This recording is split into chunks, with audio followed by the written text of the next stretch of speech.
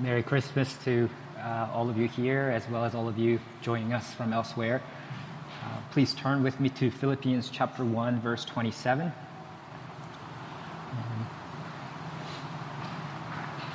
This is now entering into the main body of the letter to the Philippians. And let me pray and ask God's help.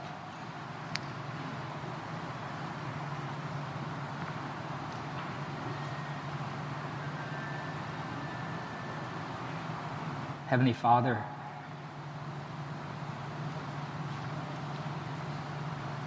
we want to be Christians worthy of the name of your Son, Jesus Christ.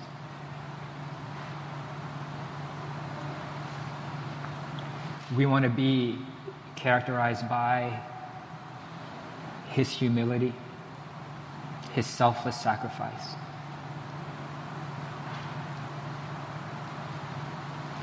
Because only then can we be united for the sake of the gospel. Only then can we bring glory to your name.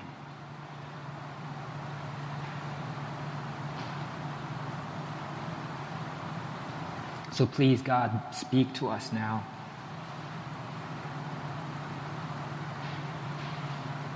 May your powerful word have its effect on us this evening, to make us more like your Son.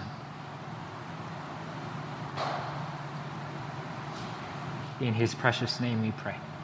Amen. Philippians chapter 1, verse 27 to chapter 2, verse 18.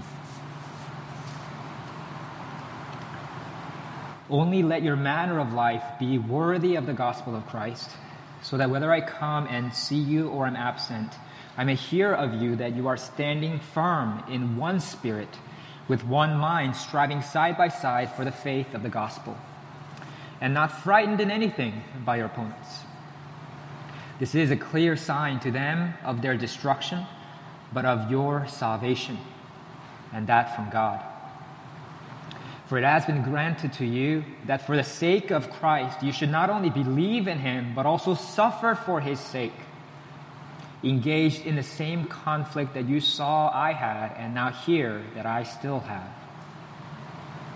So if there is any encouragement in Christ, any comfort from love, any participation in the Spirit, any affection and sympathy, complete my joy by being of the same mind, having the same love, being in full accord and of one mind. Do nothing from selfish ambition or conceit, but in humility count others more significant than yourselves. Let each of you look not only to his own interests, but also to the interests of others. Have this mind among yourselves, which is yours in Christ Jesus, who, though he was in the form of God, did not count equality with God a thing to be grasped, but emptied himself by taking the form of a servant, being born in the likeness of men. And being found in human form, he humbled himself by becoming obedient to the point of death, even death on a cross. Therefore, God has highly exalted him and bestowed on him the name that is above every name, so that at the name of Jesus every knee should bow in heaven and on earth and under the earth, and every tongue confess that Jesus Christ is Lord, to the glory of God the Father. Therefore, my beloved, as you have always obeyed, so now, not only as in my presence, but much more in my absence, work out your own salvation with fear and trembling.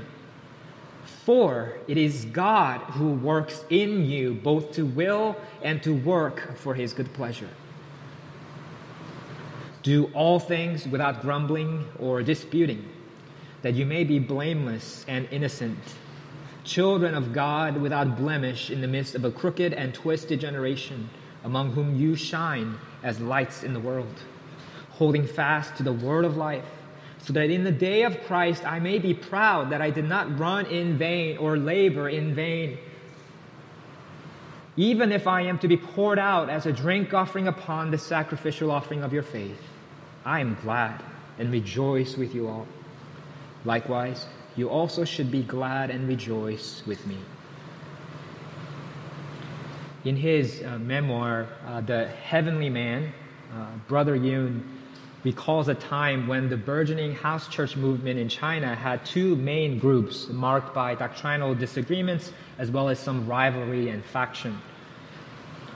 At that time, Zhang Rongliang and Zhu Yongzi, the leaders of the two groups, decided to get together in an attempt to hash things out. And when Zhu Yongzi was praying in preparation for the meeting, Brother Fan said to him, "Brother Zhu, I believe the Lord has given me a word for you, but I'm not sure you can accept it." He continued, "I feel that when Zhang Rongliang and his leaders arrive, you should immediately get on your knees and wash their feet one by one." Brother Zhu, who was the leader of millions of Christians throughout China, responded, "I accept this as a word from the Lord. I'll certainly wash their feet." Unfortunately, however, the atmosphere, I'm quoting from the book here, the atmosphere deteriorated until it became like a business meeting with everyone talking at once about different subjects. Many old wounds resurfaced, and it became apparent the two groups were as far apart as they'd ever been. It looked as if Brother Zhu had missed his chance to wash their feet. Suddenly, Zhang slapped his knee and announced, "All this talk is a waste of time. Let's pray and then we'll leave." Brother Fan pushed Brother Zhu in the back and instructed him, "Quick, get some water and do what the Lord told you to do." Zhang was praying with his eyes closed when Zhu knelt down in front of him and started gently to take his shoes and socks off. And Zhang opened his eyes and was amazed. He couldn't believe that the great Zhu Yongzi, the leader of the largest house church movement in China, would ever kneel down and wash his feet. Zhang cried out and wrapped his arm around Brother Zhu in a warm embrace, and that led to a reconciliation and an unprecedented partnership in the movement. All because one brother obeyed the Holy Spirit's prompting to wash his brother's feet. And the gospel advanced in China, continued to advance. Humility fostered by unity, and unity enabling people to persevere for the sake of the gospel. That's what this passage is all about. Humility fostering unity, and unity enabling us to persevere together. In the preceding passage, Paul spoke of how we should live with single-minded devotion for the advance of the gospel, but he realizes that there are a couple obstacles that stand in the way of the Philippian church. One is external persecution, which he mentions in verses 28 to 30 of chapter 1. And then second is internal divisions, characterized by selfish ambition and conceit, grumbling and disputing. And so knowing that Paul deals with those issues head on in this passage and exhorts the Philippians and us, by extension, to live in a manner worthy of the gospel by adopting the mind of Christ, who humbled himself unto death. Following the flow of Paul's argument, I will unpack it in three main points. First, unity for the gospel of Christ, humility with the mind of Christ, and then perseverance until the day of Christ. First, unity for the gospel of Christ. Paul implores the Philippian believers in verse 27, "Only let your manner of life be worthy of the gospel of Christ." He's emphatic. Only, whatever else you might forget to do this. Only let your manner of life be worthy of the gospel of Christ. That's literally, only live as citizens worthy of the gospel of Christ. The language of citizenry and civic responsibility would not have been lost on the Philippians, since they were citizens of Philippi, which was a proud Roman colony. Luke describes Philippi in Acts 16:12 this way, as a leading city of the district of Macedonia and a Roman colony. Colonial status was the highest privilege that any Roman province could hope to attain. Residents of a Roman colony were granted freedom as well as exemption from direct taxation. But Paul is not here referring to their Roman citizenship. He's calling them to a higher allegiance, because Christians are citizens of the colony of heaven. Paul says this explicitly later in Philippians chapter 3, verse 20, where he says, "But our citizenship is in heaven, and from it we await a Savior, the Lord Jesus Christ." As we see in verses 29 to 30, the Philippian believers were facing persecution, engaged in the same conflict that Paul was engaged in. They saw this, and it's recounted in Acts chapter 16, where Paul was accused of advocating customs that are not lawful for Romans to accept or practice. And consequently, Paul was torn naked, beaten with rods, and thrown into prison with their feet fastened in the stocks. And now they see that Paul is still engaged in that same conflict as a prisoner of the Roman Empire. And the Philippians believers were experiencing that same opposition, persecution, which was likely a point of embarrassment for them as citizens of Philippi, citizens of the Roman Empire. Because they might say, we're Romans after all. Should we have to go through these embarrassment, this shame? But Paul reminds them, no, you're much more than a Roman citizen. Don't you forget that where your ultimate allegiance lies. You are citizens of heaven, and your Lord is not Caesar, but Christ. So only live as citizens worthy of the gospel of Christ. So whatever citizenship or identity or privilege you might be proud of, remember this, that more importantly, you are a Christian. Before you're an American or a Briton, before you're Chinese or Korean, before you're a Harvard grad or an MIT grad, before you're a doctor of philosophy, before you're black or white, before all else, you are a citizen of heaven, a servant of the Lord Jesus Christ. But what does living as citizens worthy of the gospel of Jesus entail? It entails unity in the gospel and for the gospel. Paul explains in verses 27 to 28, so that whether I come and see you or am absent, I may hear of you that you are standing firm in one spirit, with one mind, striving side by side for the faith of the gospel, and not frightened in anything by your opponents. The phrase "in one spirit" should be rendered "in the one Spirit," meaning the Holy Spirit. That's the way the New International Version translates it, and that's the way Paul uses that exact expression everywhere else he uses it, in Ephesians 2:18 and 1 Corinthians 12:13. So he's referring to the third person of the Trinity here.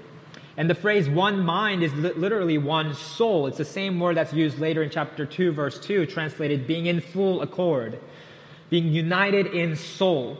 So then, standing firm in one spirit, with one soul, that's paralleled by chapter 2, verses 1 to 2. If there is any participation in the Spirit, complete my joy by being united in soul, being in full accord. So then only those who participate together in the one Spirit can work together in one Spirit. Striving side by side for the faith of the gospel is enabled by our unity in the Spirit of God. So then the unity that Paul is enjoining here for us is not a denominational or organizational unity. It's a spiritual unity established by the Holy Spirit. In summary then, a life worthy of the gospel of Christ is a life that promotes the gospel, a life that adorns the gospel, a life that strives for the gospel. The phrase "striving side by side" is the language of athletic competition or conflict. It refers to contending together for the faith of the gospel. And as in any contest, there are opponents. So Paul tells them not to be frightened in anything by your opponents. Those who live to advance the gospel of Jesus will always be opposed. But we must not be intimidated. We need to stick together and fight together. And this teaches us that the unity of the church that Paul's commanding here is not just a nice accessory. It's not a bonus. Rather, it's something that is essential to the advance of the gospel. If we do not stand firm in the one Spirit with one mind, we will fall apart in many directions with many different minds in the service of many spirits. And Paul says to the Philippians in verse 28 that their unified, steadfast witness to Jesus is a clear sign to them, to their opponents, of their destruction, but of their salvation. Because it will reveal their hope in the day of Jesus Christ and the judgment that awaits those who oppose Christ. And here's why a suffering witness on behalf of Jesus is a sign of our salvation. Paul says in verses 29 to 30, "For it has been granted to you that for the sake of Christ you should not only believe in him, but also suffer for his sake, engaged in the same conflict that you saw I had and now hear that I still have." I quoted chapter 3, verses 10 to 11 last week. But Paul believes that sharing in Christ's suffering is part and parcel of discipleship. It is a necessary aspect of our union with Christ. Therefore, only those who share in Christ's sufferings can hope to share in his resurrection from the dead. In this way, the Philippians' suffering for Christ's sake is a sign to them of their ultimate vindication and salvation. This is why in Acts chapter 5, when the apostles are arrested and beaten for preaching the name of Jesus Christ, it says that they rejoiced that they were counted worthy to suffer dishonor for the name of Christ. They're not happy that they're getting beat up in and of itself. They rejoiced rather in what their suffering meant, that they were identified with Christ, that they were sharing in Christ's suffering, which meant that they will also share in his victory, in his vindication. And that's why he says it was granted to you. It's kind of it's a funny way to put that, right? It means to give graciously. God has given graciously to you to suffer. It's a gift from God because it tests our suffering for the sake of Christ, tests our faith, confirms the genuineness of our faith. It increases our confidence in our salvation that awaits us. That's what it means to live in a manner worthy of the gospel, adopting the mind of the suffering Messiah. But of course, the Christian life is not only about suffering, and Paul writes in 2 Corinthians 1:5, "For as we share abundantly in Christ's sufferings, so through Christ we share abundantly in comfort too."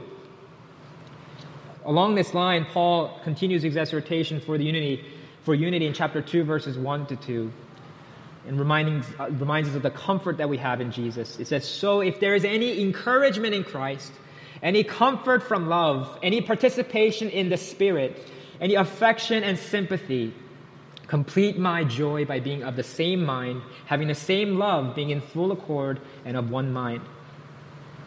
We find a close parallel to verse 1 in 2 Corinthians 13:14, which we use as our benediction, that the grace of the Lord Jesus Christ and the love of God and the fellowship of the Holy Spirit be with you all. This is the only other place in the whole Bible where the phrase fellowship or participation of the Spirit occurs. They're the two same words.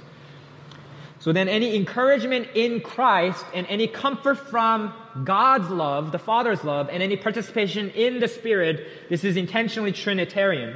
It's speaking of our communion with God, which is the subjective experience of our union with God, the objective reality. If you have any encouragement from Christ, our Good Shepherd, our Redeemer, if you have any comfort from the love of God, our Heavenly Father, if you have any participation in the Spirit who indwells us and intercedes for us with groanings too deep for words, and then to these three conditions, Paul adds a fourth item, any affection and sympathy. This is the only item on the list that doesn't have a modifying phrase like in Christ, from love, or in the Spirit. So likely here he's transitioning to something that they have amongst each other, relationship among believers, affection and sympathy that they had for one another and for Paul. So Paul's saying this: if you have experienced even a tiny bit of the blessings and comforts of being a Christian, then do this above all things. Complete my joy by being of the same mind, having the same love, being in full accord and of one mind. Once again, the exhortation is toward unity of the faith for the sake of the gospel. Having the same mind or having one mind doesn't mean that they have to have the same exact opinions on everything, but it means that they should have the same mindset or disposition. Similarly, they are to have the same love, extending the love that they have received from God the Father to one another. But this kind of gospel unity is made possible only by humility. So Paul says in verses 3 to 4, "Do nothing from selfish ambition or conceit, but in humility count others more significant than yourselves. Let each of you look not only to his own interests, but also to the interests of others." Notice how categorical this command is. Do nothing from selfish ambition or conceit. The word conceit literally means empty glory, vain glory. It describes those who think of themselves more highly than they ought to think. Those who have no glory and yet act like they do. We should not say or do anything out of such selfish ambition or empty glory. Instead, it says we should be in humility count others more significant than ourselves. What does that look like? Paul explains in verse 4, "Let each of you look not only to his own interests, but also to the interests of others." This is essentially Paul's version of the second greatest commandment. Love your neighbor as yourself. Paul's not telling us to compare ourselves unfavorably with other people. Rather, he's telling us to forget ourselves in the service of other people. He's telling us to lose ourselves for the gain of other people. Think about it this way. The fact that there are more important people in this world doesn't ever stop us from thinking of ourselves first and foremost, does it? The fact that there are more knowledgeable people in the world doesn't stop us ever from giving the greatest weight to our own opinions, does it?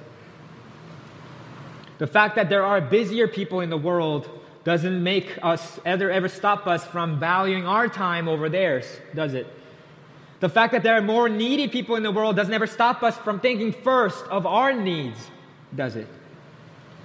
That's because selfishness is in our sinful human nature. But Paul is telling us that as people who have been united with Christ, we should go beyond our sinful human nature and count others more significant than ourselves.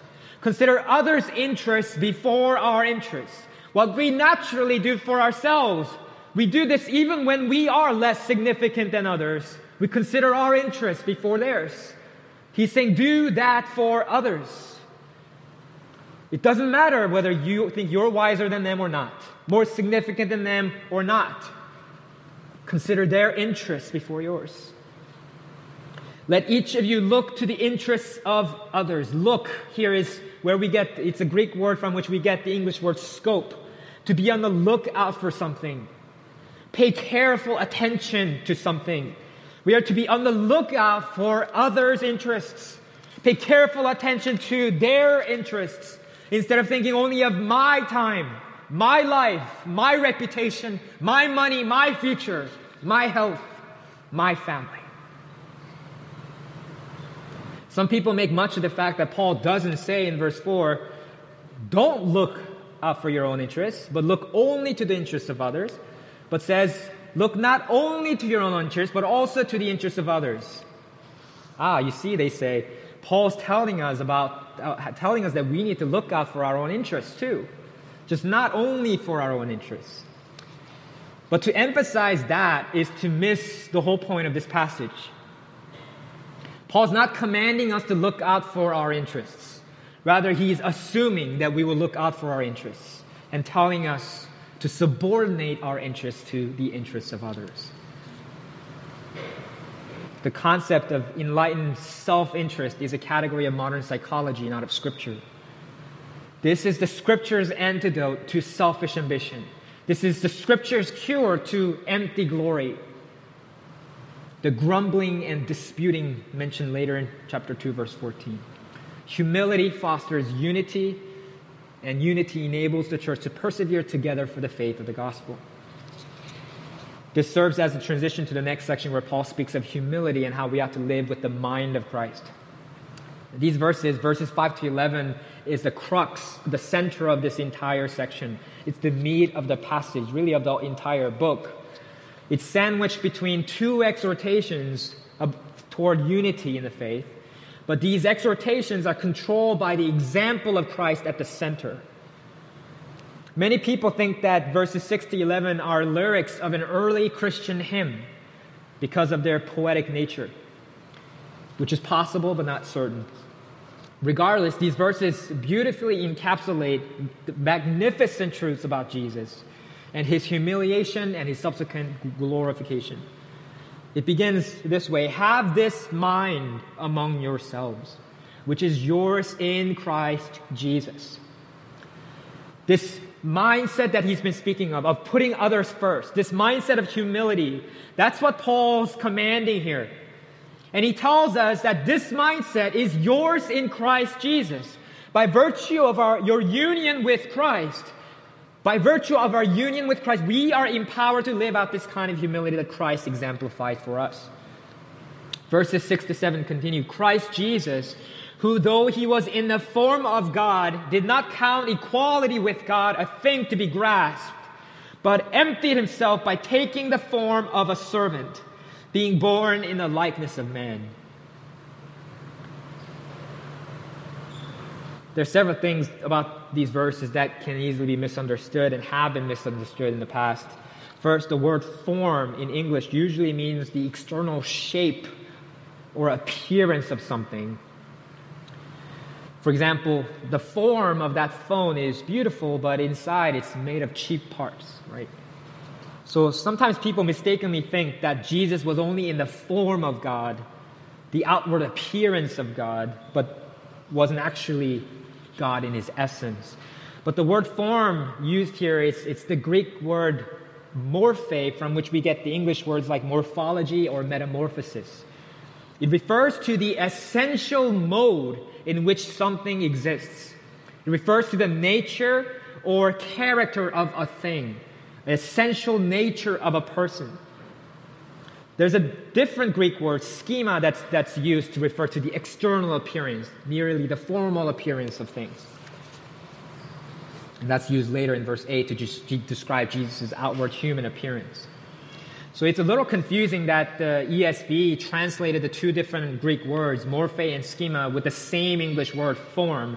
But the New American Standard Bible helpfully translates morphe as form and schema as appearance to make the distinction clear. NIV does the same thing. The New International Version translates morphe as nature and schema as appearance. Christ, being in very nature God, did not consider equality with God a thing to be grasped, but rather he made himself nothing by taking the very nature of a servant, being made in human likeness and being found in appearance as a man. He humbled himself by becoming obedient to death. So what Paul's saying is this: Christ Jesus was already God in his eternal preexistence. And while he was divine, he did not count equality with God a thing to be grasped. He did not consider equality with God something to be used to his own advantage. That's the way the NIV puts it. The word translated a thing to be grasped refers to a seizure of property, or laying claim to something, or gripping or grasping or holding on to something. It's the characteristic of all pagan gods created in the likeness of man, in the image of man. They are avaricious, acquisitive, exploitative, and self-serving, always saying, get more from its worshippers. But Christ was not like this. He was not looking only to his own interests. He did not seek to exploit his status as God to his own advantage. He didn't clasp tightly to the privileges of deity that he was entitled to. Instead, he emptied himself, it says in verse 7. But what does that mean? It doesn't mean that Jesus emptied himself of his deity, his divine attributes. Colossians 2:9 says of Jesus, "For in him the whole fullness of deity dwells bodily." He never ceased to be God, but without ceasing to be God, Jesus became a man. The rest of verse 7 tells us that this is exactly what this emptying was about. Christ Jesus emptied himself by taking the form of a servant, being born in the likeness of men. Jesus didn't abandon his divinity in order to take on humanity. He emptied himself, poured himself out on behalf of others by taking up a human nature in addition to his divine nature. And this is the shocking message of Christmas. The Christmas season is dedicated to remembering that the eternal Son of God was born as a human being. As you know, I currently have the privilege of being a father to an infant. And as I was reflecting on this truth, I was holding my third daughter in my arms and was just filled with wonder, just imagining this, thinking about this, that the eternal Word, which was with God in the beginning and which was God, was born as a crying, babbling baby.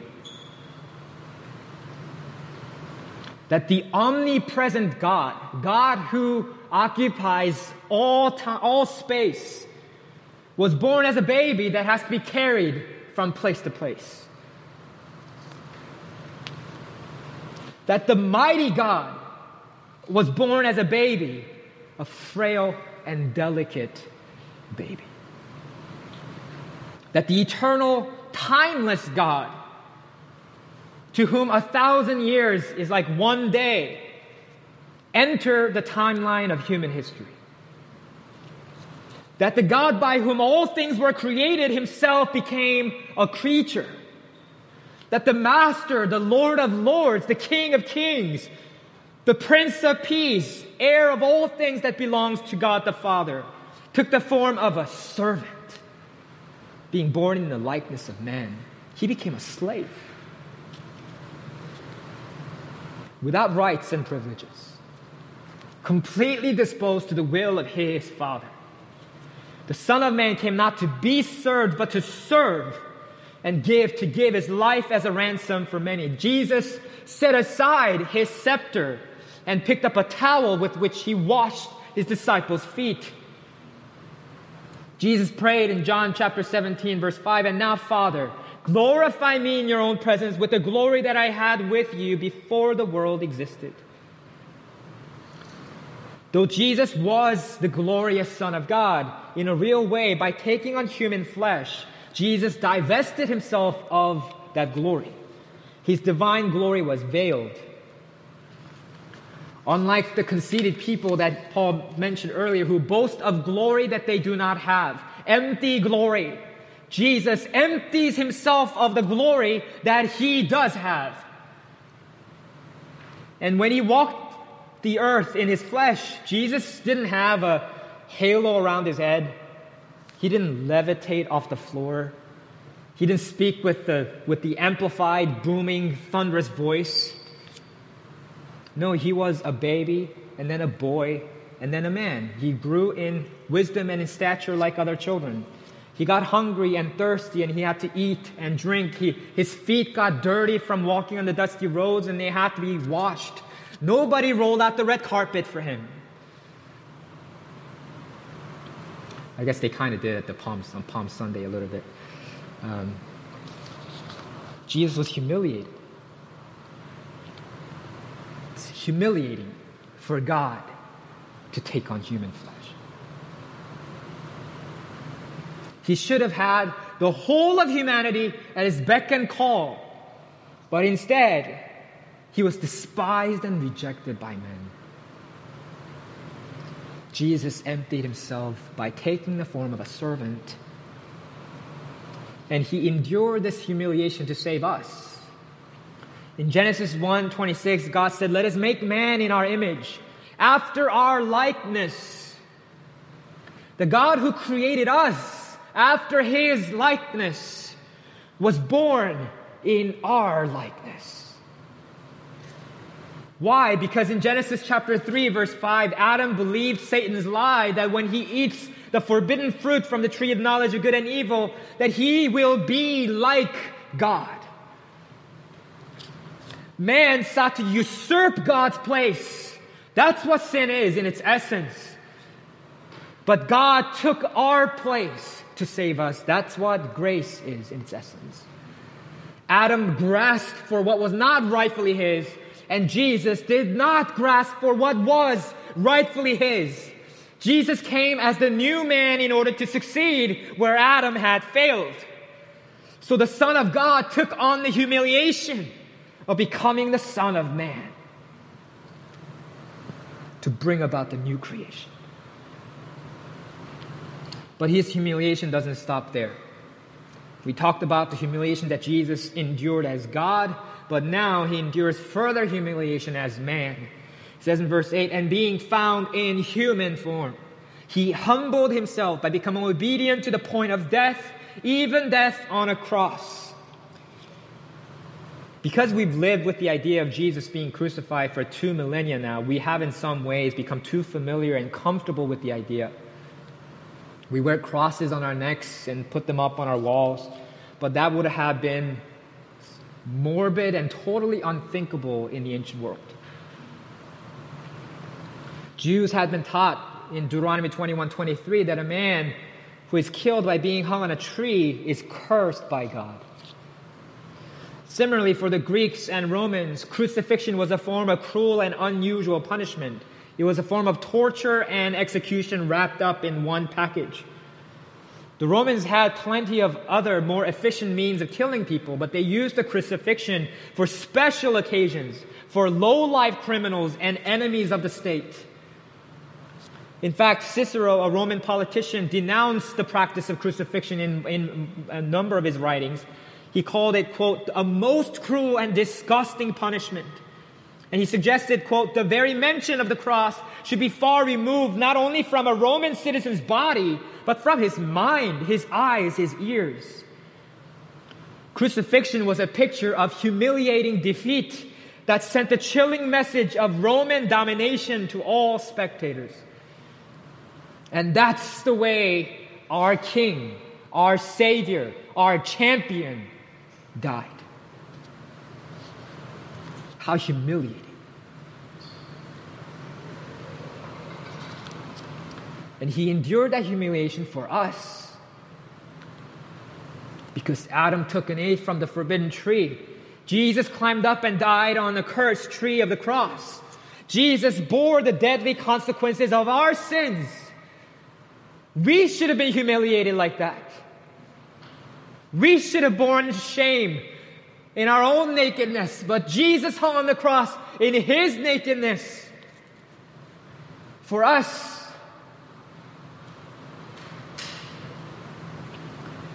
And we learn all this wonderful theology not just so we can talk theoretically about what happened, who Jesus was, what his two natures are,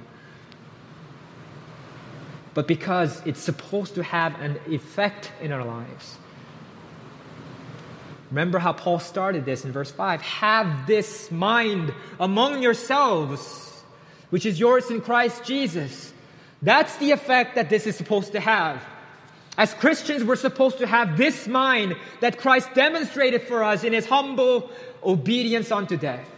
We are called to daily carry our cross and follow Jesus.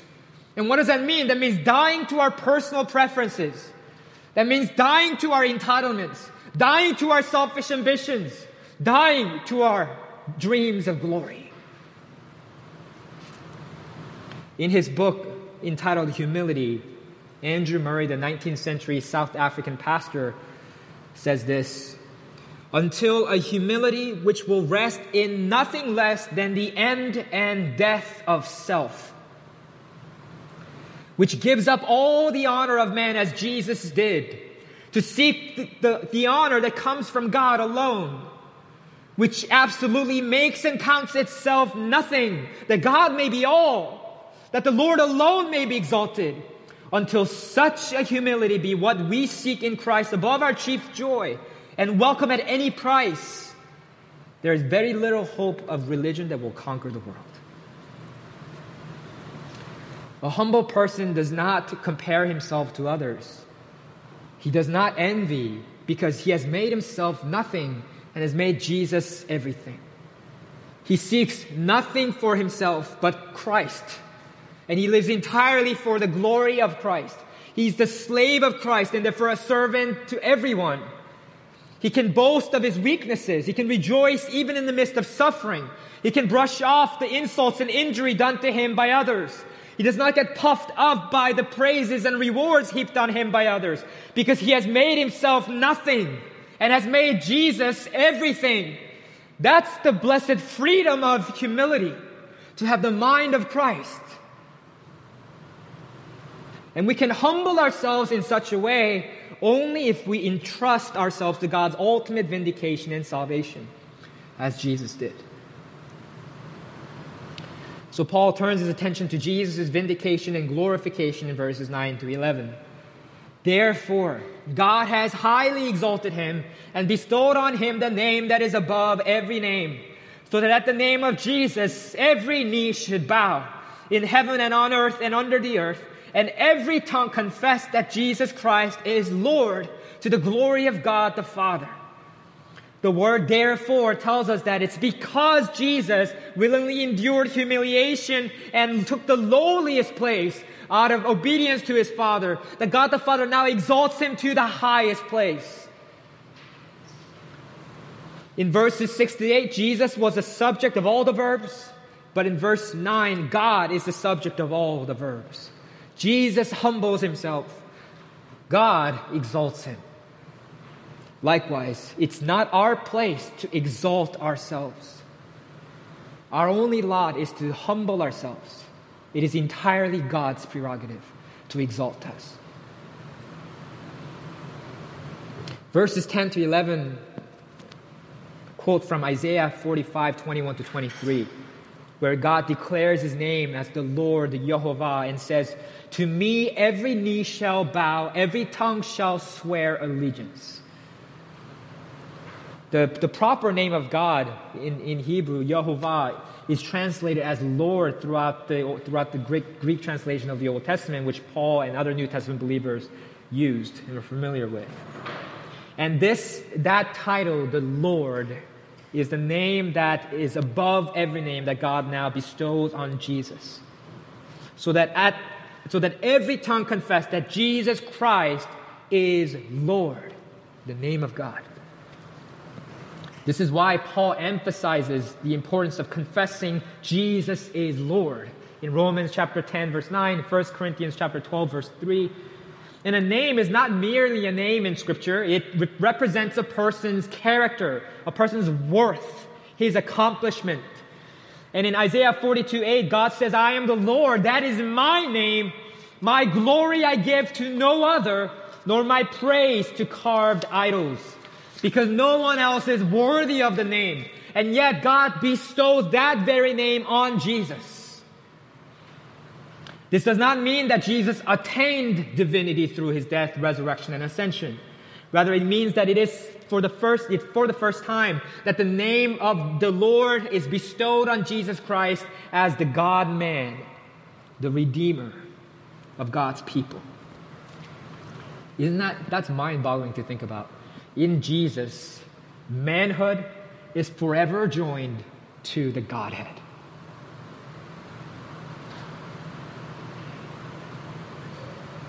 Whether we do it now as the glad subjects of the Lord Jesus, or whether we do it later as subdued enemies of the Lord Jesus, all the heavenly beings, angels and demons, all the earthly beings, we humans who walk on it now, and all those who are under the earth, the dead buried underneath, every knee will bow before him.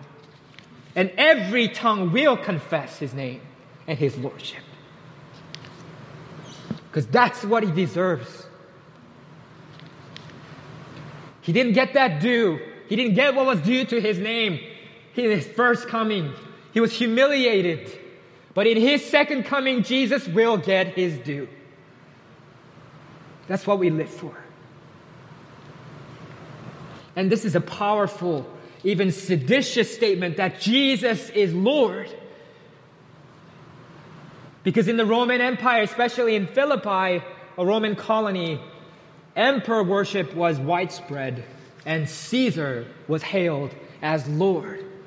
But no, Paul says, the true Lord is Jesus Christ. who humbled himself to the lowest place and died on a Roman cross. That's our Lord, not Caesar. And as Christians, we are to follow in Jesus' footsteps. The way to glory always goes through the cross. And we are to do this not only at the onset of our lives as Christians, but daily until the very end. That brings us to the final section, verses 12 to 18, where Paul speaks of the perseverance until the day of Christ. He says in verses 12 to 13, "Therefore, my beloved, as you have always obeyed, and so now not only as in my presence, but much more in my absence, work out your own salvation with fear and trembling. For it is God who works in you, both to will and to work for His good pleasure." This is a classic text that teaches us of the Christian's need to persevere in faith and obedience till the end. There is a sense in which Christians are or have already been saved. We have been justified by Christ.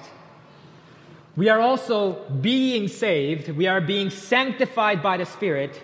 We also will be saved when we are glorified by the Father.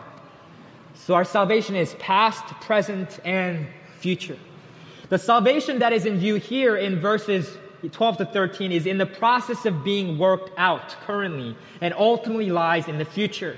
It's the same salvation that Paul mentioned earlier in chapter 1, verse 18, where he straightforwardly said that salvation is from God. But that doesn't mean we don't have to do anything. Paul's very concerned here with our obedience.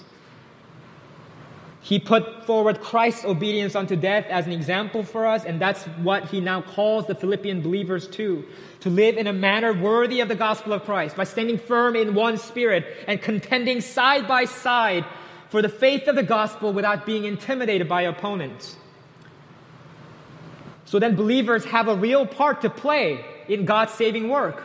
Work out your own salvation with fear and trembling. We don't work out our salvation lackadaisically. We cannot be complacent. This is not something we can take for granted. No, we must work out our own salvation with fear and trembling lest we fail, lest we fall short of the goal. It's important to note here that the verb work out and the possessive your are both plural in the Greek.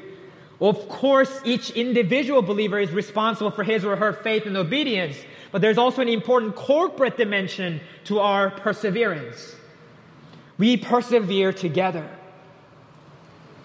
In fact, the church is indispensable to our personal perseverance. Because as Hebrews 3:13 reminds us, unless we exhort one another every day, we risk being hardened by the deceitfulness of sin. But this doesn't mean that our salvation ultimately depends on us. Verse 13 says, "For it is God who works in you, both to will and to work for His good pleasure." In other words, we work because God is already working. God is the one who enables us to believe and obey. God is the one who empowers us to will and to work for His good pleasure. He not only helps us to do what He wants, He also helps us to desire what He wants, to will it. He so transforms us and gives us the mind of Christ that we will and work for His good pleasure. And this is not a reason to be complacent. Rather, it's an incentive for us all the more to work out our own salvation with fear and trembling. Because without God working in us, it would all be futile. There would be no point in trying.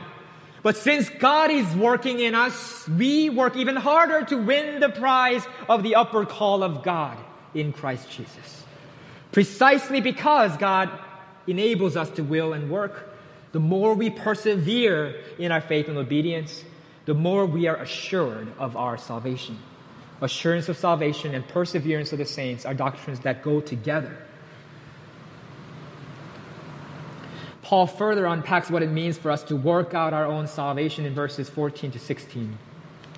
"Do all things without grumbling or disputing, that you may be blameless and innocent, children of God without blemish in the midst of a crooked and twisted generation, among whom you shine as lights in the world, holding fast to the word of life, so that in the day of Christ I may be proud that I did not run in vain or labor in vain.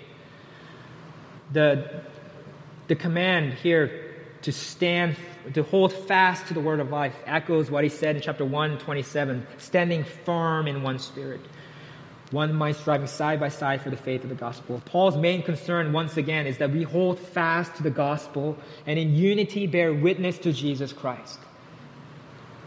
Cracks were beginning to show in the Philippians' united contention for the gospel. So Paul exhorts them to do all things without grumbling or disputing. And then he drives his point home with a pointed Old Testament allusion.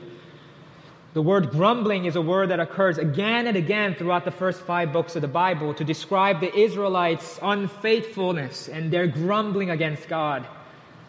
They constantly doubted God's promises and did not persevere in faith and obedience. So much so that Moses said of them in Deuteronomy 32, verse 5, which is quoted by Paul here, they have dealt corruptly with him. They are no longer his children because they are blemished. They are a crooked and twisted generation. The exact same words that Paul uses here. Paul's using this example to warn the Philippians that if you don't want to end up being condemned as a blemished, crooked, and twisted generation like the unfaithful Israelites of old, then you must hold fast to the gospel and persevere in faith and obedience together. When you find yourself grumbling against God, when you find yourself disputing with God's people, don't dismiss that as a small thing, a mundane matter. Grumbling and disputing reflect a prideful and rebellious heart. And as such, they are threats not only to our unified witness for the sake of the gospel, but also to our own perseverance in faith and obedience. Paul doesn't take the Philippians' ultimate salvation for granted. He exhorts them strongly so that, he says in verse 16, in the day of Christ I may be proud that I did not run in vain or labor in vain. Paul here employs the metaphors of race and labor to convey the hope of vindication that he has on the day of Christ's return. He is running a race to win the prize. And if he doesn't win that prize, his running is in vain. He is laboring diligently so that he might bear some fruit. But if his labor is fruitless, then all his work, all his diligence is in vain. This shows just how invested Paul was in the Philippians' progress in joy in the gospel.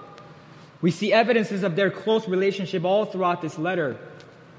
Paul calls them beloved brothers. He says in chapter 2, verse 12, not only as in my presence, but much more in my absence, emphasizing that just as they were eager to please him and listen to him when he was present with them, they should do so even more when he is absent from them. He says the same thing in chapter 1, verse 27. He asks them in chapter 2, verse 2, to complete my joy, because he knew that the Philippian believers were eager to do that. He says he rejoices in anticipation, chapter 1, verse 18, that he will get to continue to minister to the Philippians for their progress and joy in the faith. And then Paul concludes this section in verses 17 to 18 this way. Even if I am to be poured out as a drink offering upon the sacrificial offering of your faith, I am glad and rejoice with you all. Likewise, you also should be glad and rejoice with me. Paul's joy was so inextricably intertwined with the Philippians' joy and progress in the gospel that he saw his own life and ministry as a drink offering poured upon the sacrificial offering of their faith. In the Old Testament, wine was poured out as a drink offering onto an animal or grain sacrifice. To use a more modern analogy, Paul sees his life and ministry as kind of an icing on the cake that he is offering to God.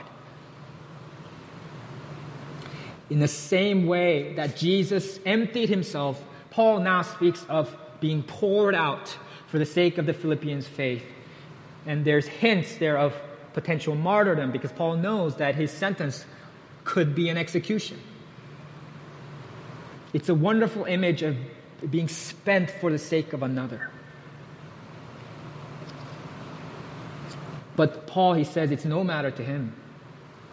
As long as the Philippian church is standing firm in their faith in the gospel and steadfastly bearing witness to Jesus, then Paul says, no matter that I'm fed to the lions, no matter that I'm beheaded, no matter that I'm executed, no matter that I'm poured out for you, I'm glad and rejoice with you all, even in that.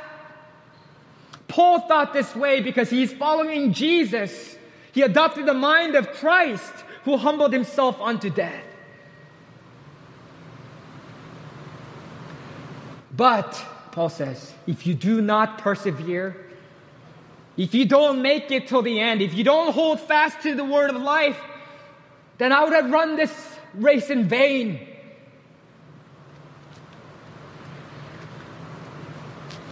This was so helpful for me to think about. Christian leaders owe the churches that they serve their integrity, to be above reproach. They owe their churches faithful preaching of the word. They owe the churches their prayers. As 1 Samuel 12:23 says, "Far be it from me that I should sin against the Lord by ceasing to pray for you, and I will instruct you in the good and right way." But the people of God also owe their leaders something. 1 Samuel 12:24 continues, "Only fear the Lord and serve Him faithfully." Pastors do not daily worry about the spiritual conditions of their church members, pray in tears for them, spend countless hours cooped up in their study preparing sermons, worrying about this word or that, and preach their hearts out on Sundays because it's a job that makes them money. They don't do that because they care nothing about the church but only about doing their part. No, that's not the pastor's mindset. They labor for your progress and joy in the gospel. And if you do not persevere till the end, it would be in vain. The years would be wasted.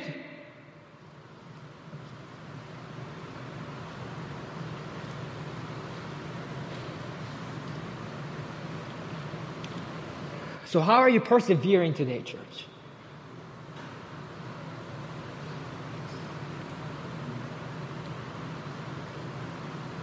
Are you living in a manner worthy of the gospel by adopting the mind of Christ?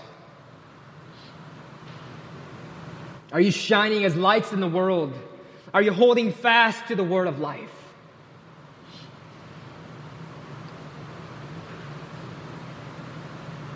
Are you glad and rejoicing because of the advance of the gospel?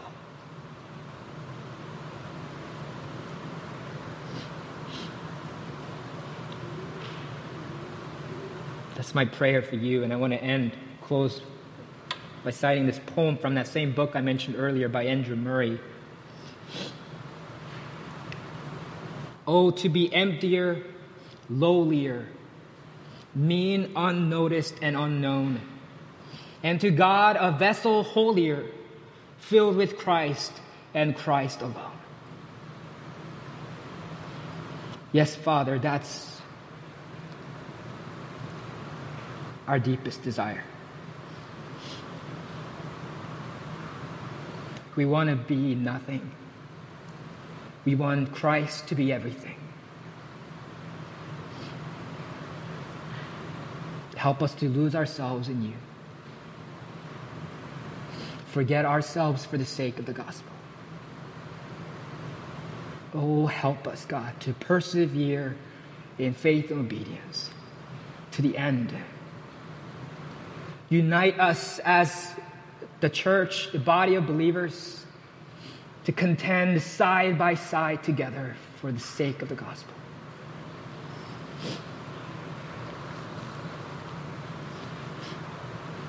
In Jesus' name I pray. Amen.